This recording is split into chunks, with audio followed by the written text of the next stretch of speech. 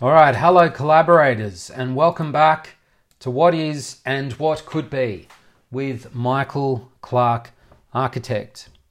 As always, I want to express my gratitude and thank you all for taking the time out of your day to lend me your ears for the next 30 minutes or so in this podcast series where we talk through the experience of collaborating with architects and the realization of architectural projects. We also discuss the thinking behind the design of spaces and places. And we are today at episode 10. Brief pause to celebrate. My trusted podcast advisors tell me that most podcasts don't get past episode 10. And whilst this is a great thing, they also tell me that it's not until episode 50 that you're considered a real podcaster. So I'm not going to pause for very long. I want to say thank you to everyone that's listened to date. Thank you to the guests that I've had so far. I look forward to continuing this discussion and celebrating again at episode 50, episode 100, and who knows. Until then, let's focus on what we're going to discuss in episode 10. Tender documentation building shell continued. So where are we at in the overall evolution of a project? We've received development application approval, and now we want the builder to build. For the builder to build, the builder needs to give us a price that we need to accept. In order to do that, we need to define the design in detail so they understand what we want them to build. And that is where we're at. So we're developing the design as described in the development application via the communication we use, the language we use, which is drawings, specification, schedules, input from other design team members, consultants, etc. Packaging that, giving it to the builder. Builder provides what's called a tender. A tender is a tender contract price, a fragile contract price. Because it's an offer not accepted, it's in that state. When we accept it, it becomes a contract price. We sign contracts and we move from there. Contract price means the cost of work plus GST. To get there, we need to document and develop the design. And I said last episode, we're going to break that discussion into building shell versus building fit out. Building shell is as it sounds. The roof, the external walls, external windows, doors, the external cladding, the overall structure, the internal face of the external walls, the floor structure, roof structure, etc. Even in many cases, the internal walls, because they might be structural, they might need to define the overall space. When compared to building fit out, which are things that can come and go without it being at the expense of the building shell, like kitchen, fixtures, finishes, bathroom the same, bedroom, robes, office furniture, what we call joinery, which some might think of as cabinetry. They're all components relating to the fit out. And when I started to think about this episode and focus on what I'd be talking about for building fit out, I thought to myself, I haven't done building shell enough justice. So I want to talk a little bit more about tender documentation, design development, design focused studies during tender documentation for the building shell as we move into the fit out. And I'm going to discuss an element that some might say could be described as building shell and building fit out. I'm going to discuss a portion of the ceiling to a particular space at the Bondi Beach house. A ceiling. And I love that I'm talking about a ceiling. This part of the project is very special to me and the client and the builder and others on the team. And I'll go into that a little bit later. But I love that I'm talking about this because some people might say it's just a ceiling. And as I said in a previous episode, architects design, give life to everyday experiences. The experience of being in a room involves floor, seeing the floor, utilizing the floor, finishing the floor, when you have a floor, you have a ceiling. And whilst you need to put stuff on the floor, chairs, furniture, etc., chairs, joinery and the like, cabinetry, fixtures, fittings on the ceiling, less so. So it's an important element that adds to or could detract from the quality, the experience of the overall space. So I'm going to talk about a ceiling, and I'm going to break it down like this. I'm going to talk about what it is. I'm going to talk about what the client vision, in this case the developed client vision, was. In response to this ceiling, I'm going to talk about what it does and how what it does, how as an instrument it responds to client vision. And then I'm going to talk about one last point, one interesting component to the design development of the details for this ceiling. And remember, we're focusing on the idea of tender documentation being design development, focused design. That's the way I work, that's the way many of my colleagues work. In lieu of the previous stages where we're looking at broad brush ideas and relationship between big areas, rooms, outside, inside, overall mass, now we're looking at details. And when I say details, I mean how elements turn the corner, how a ceiling meets a wall, how a floor meets a wall, how a wall meets a window, how we detail what's called an external corner, which could be inside the house or outside the house, and same with what we call an internal corner, how different materials meet, etc., etc. Detailing are those components, and it's a design exercise. So we're talking about what your architect and the design team are developing design-wise during this phase. So let's get into it. First of all, what it is. Well, it's a semi-detached house. And I've mentioned this project before. I've mentioned semi-detached projects before. I've mentioned attached projects before, but let's revisit it. Semi-detached means that you have a side boundary that has a wall on it, and that wall is shared with your neighbor. So in this case, you're walking down the corridor of this project. If you were to punch a hole in the wall, you would see into the neighbor's living room. It's a shared wall. We call it a party wall. That's the attached component of the property. 4.7 meters to the left or right of this, depending on which way you're facing. So the other side, we have a non-detached wall. We have an external wall that doesn't attach the adjoining property, doesn't sit on the boundary. Between that wall and the boundary, in this case, is about a gap of 800, 900 mil, closer to 900. Some of the existing is a little bit less, but it's a gap. It's a passageway. It's an external corridor that provides access from the front of the house to the rear of the house, external part of the house. So you can get external access without having to go through the house. Then you have the boundary, and on that boundary, we have a retaining wall. On top of that retaining wall, we have a fence. That retaining wall is about a meter or so high because the neighbour's ground level is up higher than us.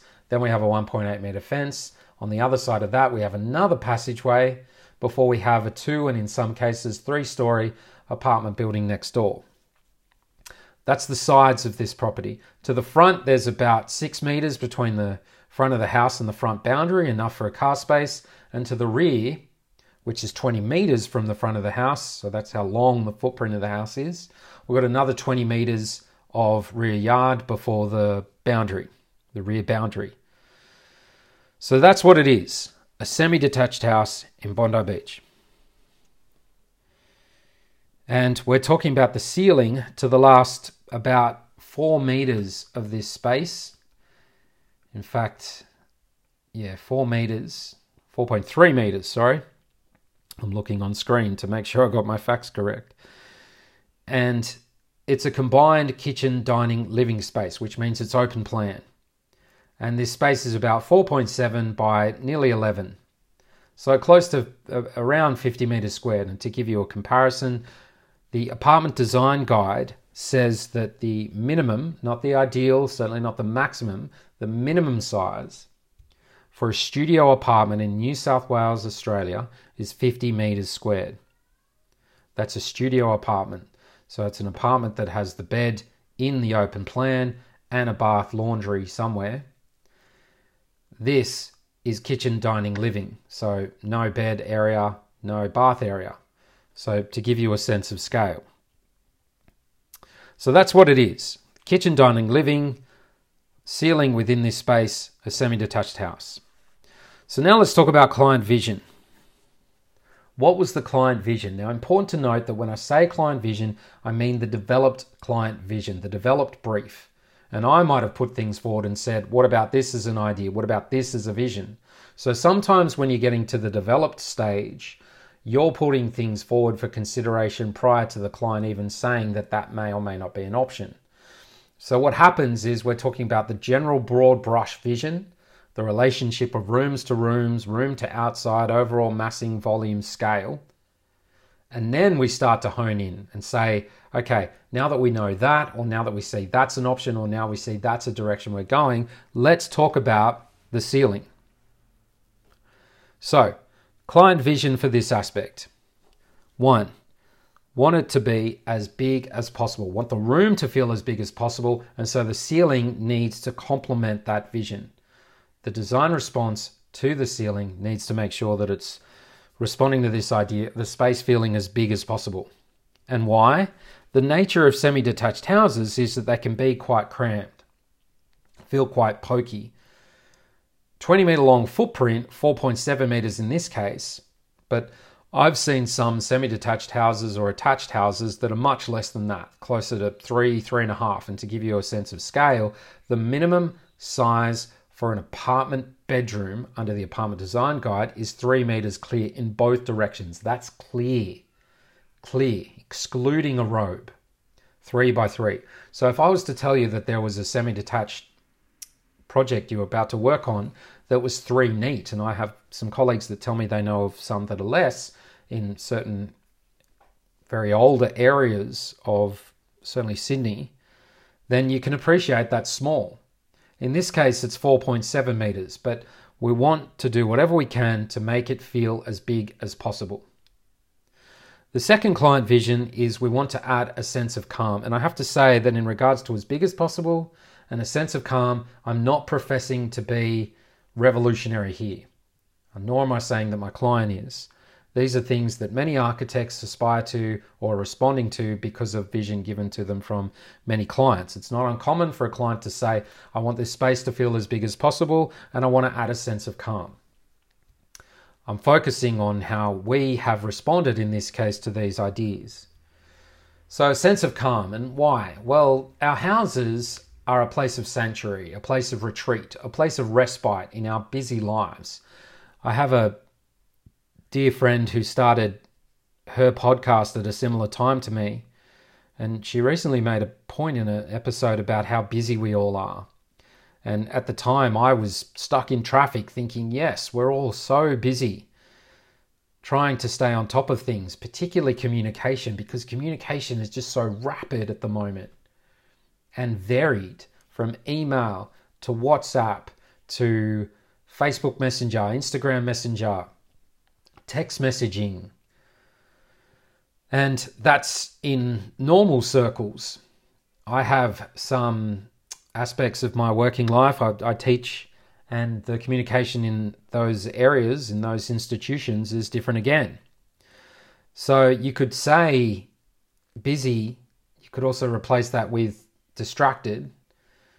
You could add on top of that, the complications of commuting, of staying on top of the requirements in your family, in your social life, whatever extracurricular activities that there are. We're all so busy.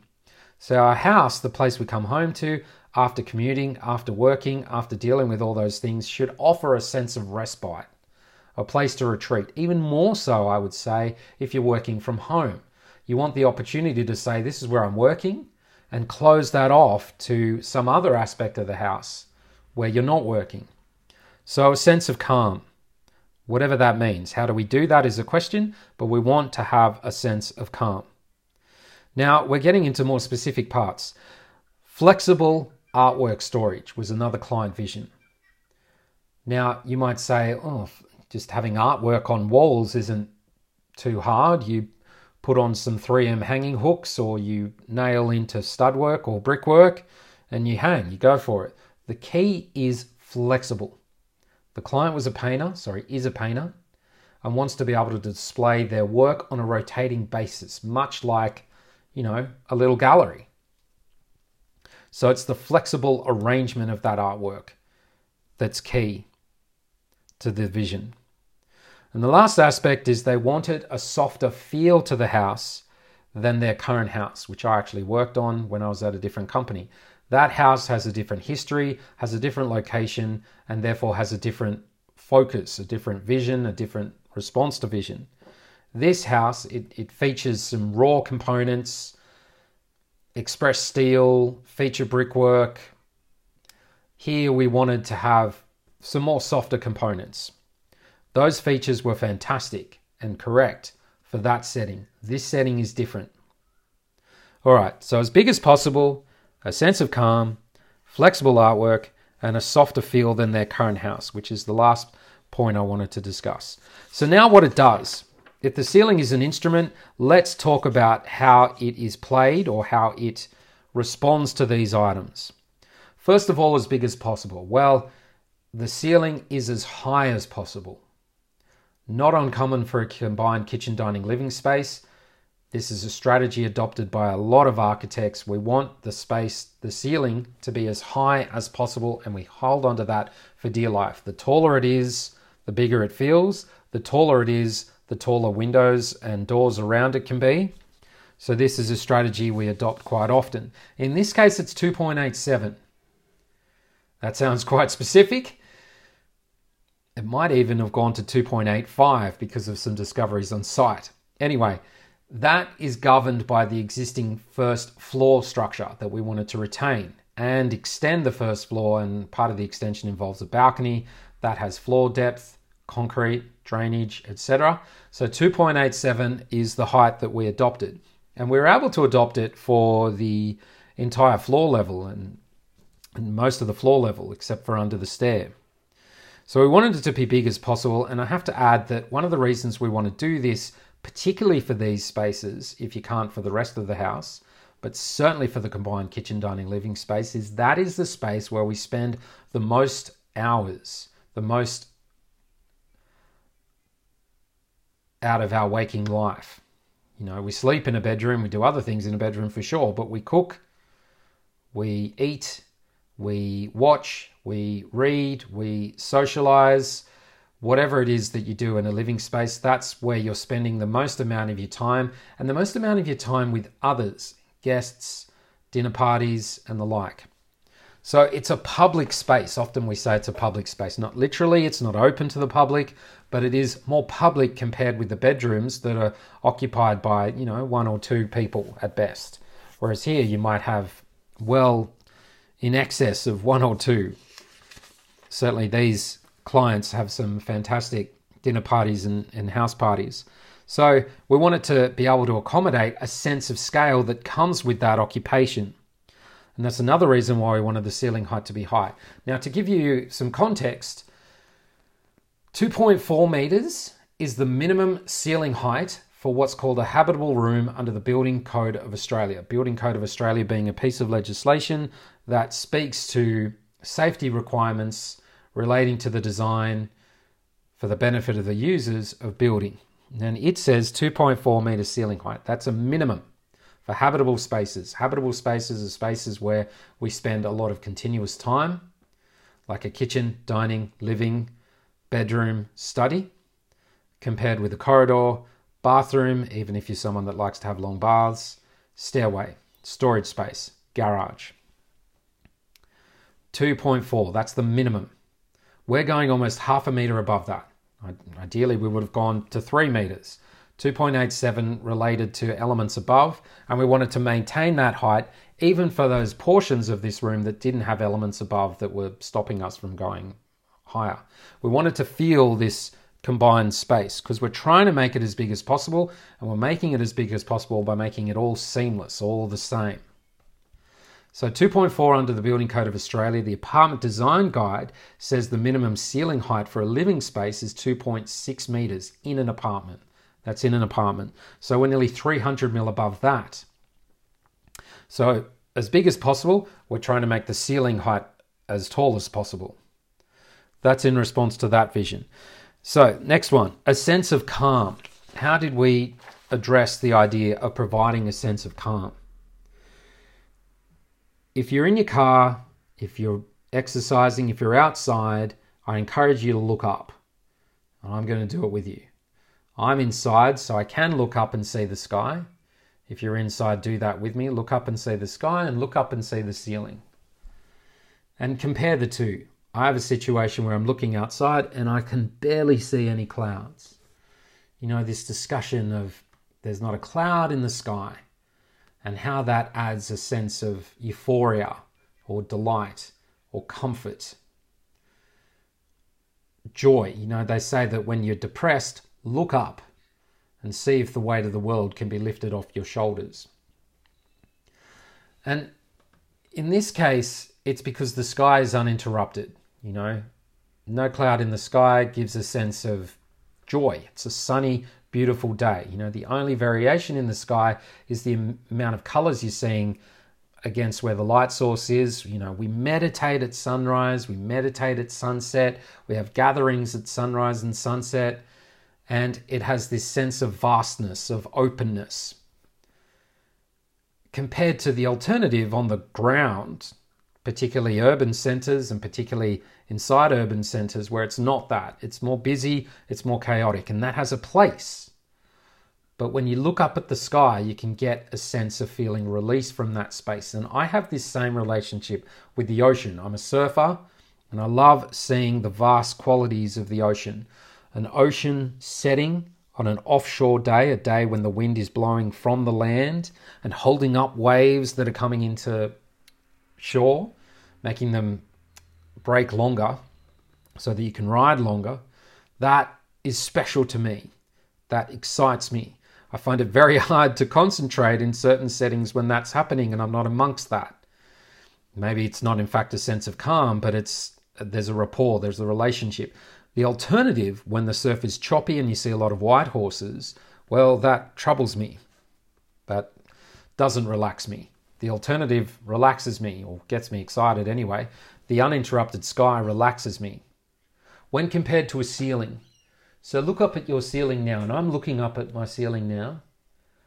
And related to the sky, a strategy that architects like to adopt is to have as little on the ceiling as possible. Now, in this case, we had no downlights. Generally, I'm not a fan of downlights in residential projects. No exhaust grills, no other utilities like smoke detectors, air conditioning grill, supply, return air. Nothing on the ceiling. Empty, vast, like the sky, clear sky. And that hovering above the head is an effort to maybe try and emulate some of those qualities of the ocean for me, or qualities of the sky for me and many others. And so here, in response to the idea of adding a sense of calm, we wanted nothing on the ceiling. Nearly 3 meters above us, empty, clear. For the full extent of this area of the room, except for the last 800 mil on one side, the side facing the corridor.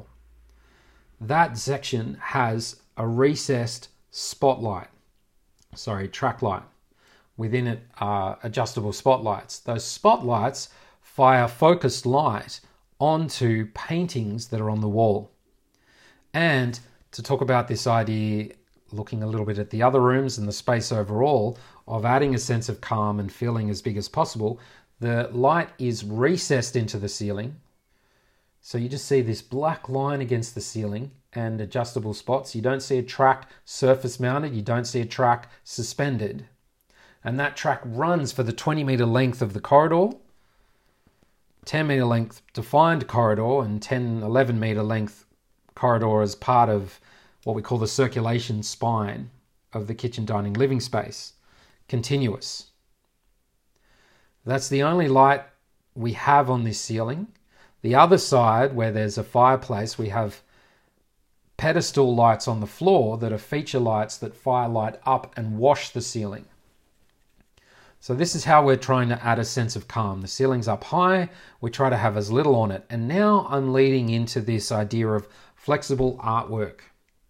So the artwork is highlighted by these lights. You walk down this corridor and you'll see artwork, artwork, artwork, all the way to the end with spotlight firing onto that artwork. It will feel like an art gallery. Well, that's the intention anyway. An art gallery displaying the work produced by a client. What a great celebration. The track light is one aspect. To talk about the flexible artwork, and again, I'll revisit this. Is it groundbreaking to find a way to put artwork on a wall? Absolutely not. The trick is how to make it flexible. You put a 3M hook, stick it to a wall or fix a screw in and say, I'm going to change that artwork. I'm going to have a smaller piece that needs to be higher or move to the left, move to the right. Much, much harder with those alternatives. You know, it's not that it's impossible, but you have to rip it off, potentially patch that part of the wall, find a new location for it, etc., etc. That was not something we wanted to look at. Instead, we looked at the idea of a picture hanging rail. So imagine a extrusion, a lowercase h extrusion up into the ceiling. Before we do that, let's think about ceiling detailing, because this is tender documentation and talking about detailing. So I've got this H profile that we want to use. Now, other alternatives, and there are lots, might be I'm looking up at my ceiling now and I see a traditional cornice profile, a curved profile. That trims off the junction between ceiling and wall. And it's a very, very common way to detail the ceiling. But does it respond to these ideas of the space feeling as big as possible and having a sense of calm? So let's talk about as big as possible. It is defining, it's highlighting the junction. It's saying, look, there's a junction. An alternative to that, because let's say that that wasn't going to respond to this idea of making the space feel as big as possible, is what we call a shadow line, a rondo shadow line P50, which is a very, very, very lazy S. In fact, it's an awkward S. Draw a horizontal line that's longer than a vertical line after that, and another horizontal line. And you get this profile that's about 50 long, 13 high, and then 10 long. And when you attach that to the end of the ceiling, it forms a gap, a 10 mil gap between ceiling and wall that is a shadow line. And that gives the impression that the ceiling is floating. But not only that, it only highlights the ceiling junction via a very subtle means when compared to the cornice detail. You look up and you're going to see a 10 mil gap to the perimeter of the ceiling versus in the case of a cornice, something closer to 100 mil, even more overall. But the P50, which we do have in some parts of the house, wouldn't have allowed for flexible artwork storage. So now let's go back to the lowercase h. The lowercase h goes up instead of a P50, instead of a cornice, to form, or traditional curved plaster cornice, to form the cornice trim detail. It sits at the junction between wall and ceiling. So because it's a lowercase h, the longer part of the h fixes into the wall, and then the other side, the ceiling butts up to. And because it's a H profile with these little tip hooks towards the bottom, you can get, from the same people that manufacture this, hooks that you hook up into that extrusion, and then stainless steel cable comes down, and on the stainless steel cable there's an adjustable clip that has a hook on it that allows you to position your artwork wherever you want, up, down, and wherever you want, left, right, on a rotating basis. And that's a design development that came during the tender documentation. We made a decision in response to all those items. Big as possible, ceiling high. Sense of calm, as little on it as possible. Flexible artwork, picture hanging rail as the cornice detail. Now the final point is a point that's quite close to my heart. I mean, all of it's close to my heart, but this is the part I wanted to spend a bit of time talking about. And it's in response to some external factors that are influencing this internal element. So the outside is influencing what's happening on the inside. So I'm going to start from the glass sliding doors that provide access from this open space to the outside at the end of this rectangular plan. So those doors were originally up at 2.87, and then a ceiling profile ran back for about 2.5 meters before a highlight window. And we have a highlight window at that point because we wanted to find a way to stagger the way light came deeper into the space. So you've got the sliding doors. In front of the sliding doors you have an awning, but above the sliding doors we have a small portion of roof, and below that we have ceiling before a highlight window that provides light, particularly importantly towards the dining kitchen area. North facing, fantastic light coming through, almost like a laser beam at some times of the day. But we've got this ceiling below at 2.87, as I said, and we had this issue. After the doors, we've got an awning. We've got a cantilevered awning. And for 1.2 meters, that awning is solid. After that, we've got 1.8 meters of open. And in fact, I tell a lie here. I always kept saying this. It's the other way around. Oh, no, it's not. It's 1.8 meters solid, 1.2 meter open with a perimeter defined structure on the 1.8 meter component. And that has adjustable fabric. So 1.2 solid, 1.8 open, but defined perimeter. And in the solid below it, we've got a soffit. A soffit is what we refer to, or how we describe an external ceiling. You see them on awnings, you see them on roof eaves, you see them on pergolas, soffit. And above the soffit we have a roof, and the roof has drainage, and the drainage is gutter, a box gutter. And we knew we needed that box gutter at the development application stage, but we weren't necessarily sure how much fall, depth we needed, what kind of a sump we might need to look at, which is an additional depth to the gutter at certain points, and more importantly, what the structural design was going to be. So now at the tender documentation stage, we're getting input from our other design team members, structural engineer and the like, and we said the height of this soffit, which informed the depth or the zone between roofing and soffit, was too little for the structure to work. So instead of it sitting at 2.87 meters, we had to drop it. We had to drop it roughly 300 millimeters. And the question is, because we have to drop that and the awning, do we drop the ceiling height? Because we have to drop the doors, so do we drop the ceiling height? And we said to ourselves, no, that will go against this vision of the space feeling as big as possible. So having the ceiling as tall as possible. So instead we drop the doors and then the external soffit. But we wanted to keep the rest high. So now we've got a situation where we have doors, a height of 300 mil of vertical wall or bulkhead before the ceiling that runs for 2.5 meters before it turns 90 degrees up to the louver, the glass louver. So the question is what to do with those corners. Now, remember I said that we wanted this project to have a softer feel than the previous project. And one of the things we thought is, right, we're providing direct light through this glass louver, and let's find ways to make the surfaces that it hit read softer, dematerialize where possible. And in this case, we did it like this. So we have the glass louver, and it runs, the inside face of the sill to this glass louver window.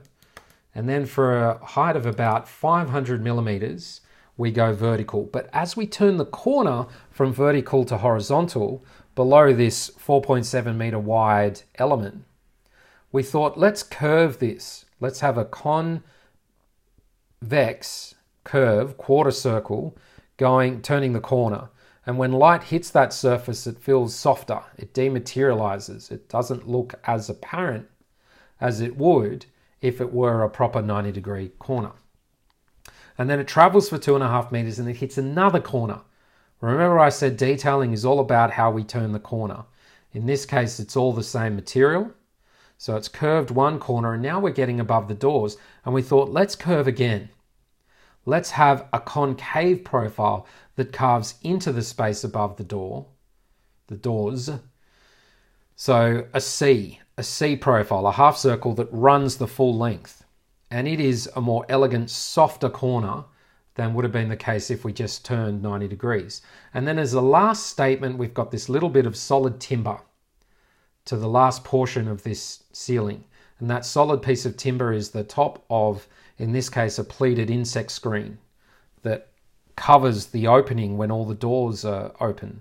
And then we've got the glass sliding doors.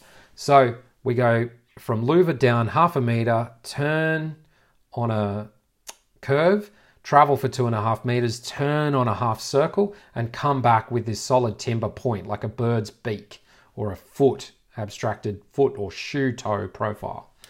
And the end result reminds me almost of like this flare, this just do it Nike symbol, or what you might see on a degustation meal, designer meal, where there's limited food on the plate, a lot of white space, but a flair for the sauce that's come with the dish. Or in the case of my signature, I have a signature where the M, the C, the L, and the K and the E, they all look relatively same, and then the last part of the E really flares off.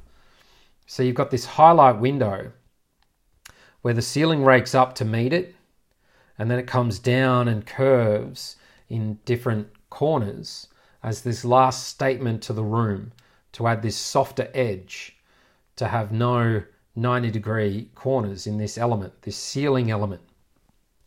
And it was a really special discovery that came about as a result of the design input from consultants. It's like, okay, we know we need to do this. How do we maintain this design idea? What is the design idea? What are we going to do? How are we going to review this issue against the overall vision? We're not going to give up and say it's all a disaster. Let's see this as an opportunity. And we did. And that was during the tender documentation. All of these components came during the documentation that was the tender stage. All right, so that's it. That's the ceiling profile to the combined kitchen, dining, living space, or in fact the last portion of it, which sits over the living room space, relating to a highlight window and a portion of ceiling. We spoke about what it was, what the client vision was, and what it did, what the design response was, and how that all came about as a design focus during the tender documentation stage, with input from other design team members. All right, that's it for this episode.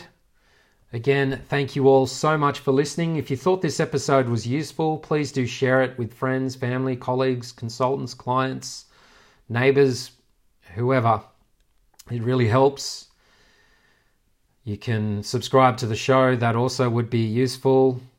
Until next time, you've been listening to What Is and What Could Be with Michael Clark, Architect.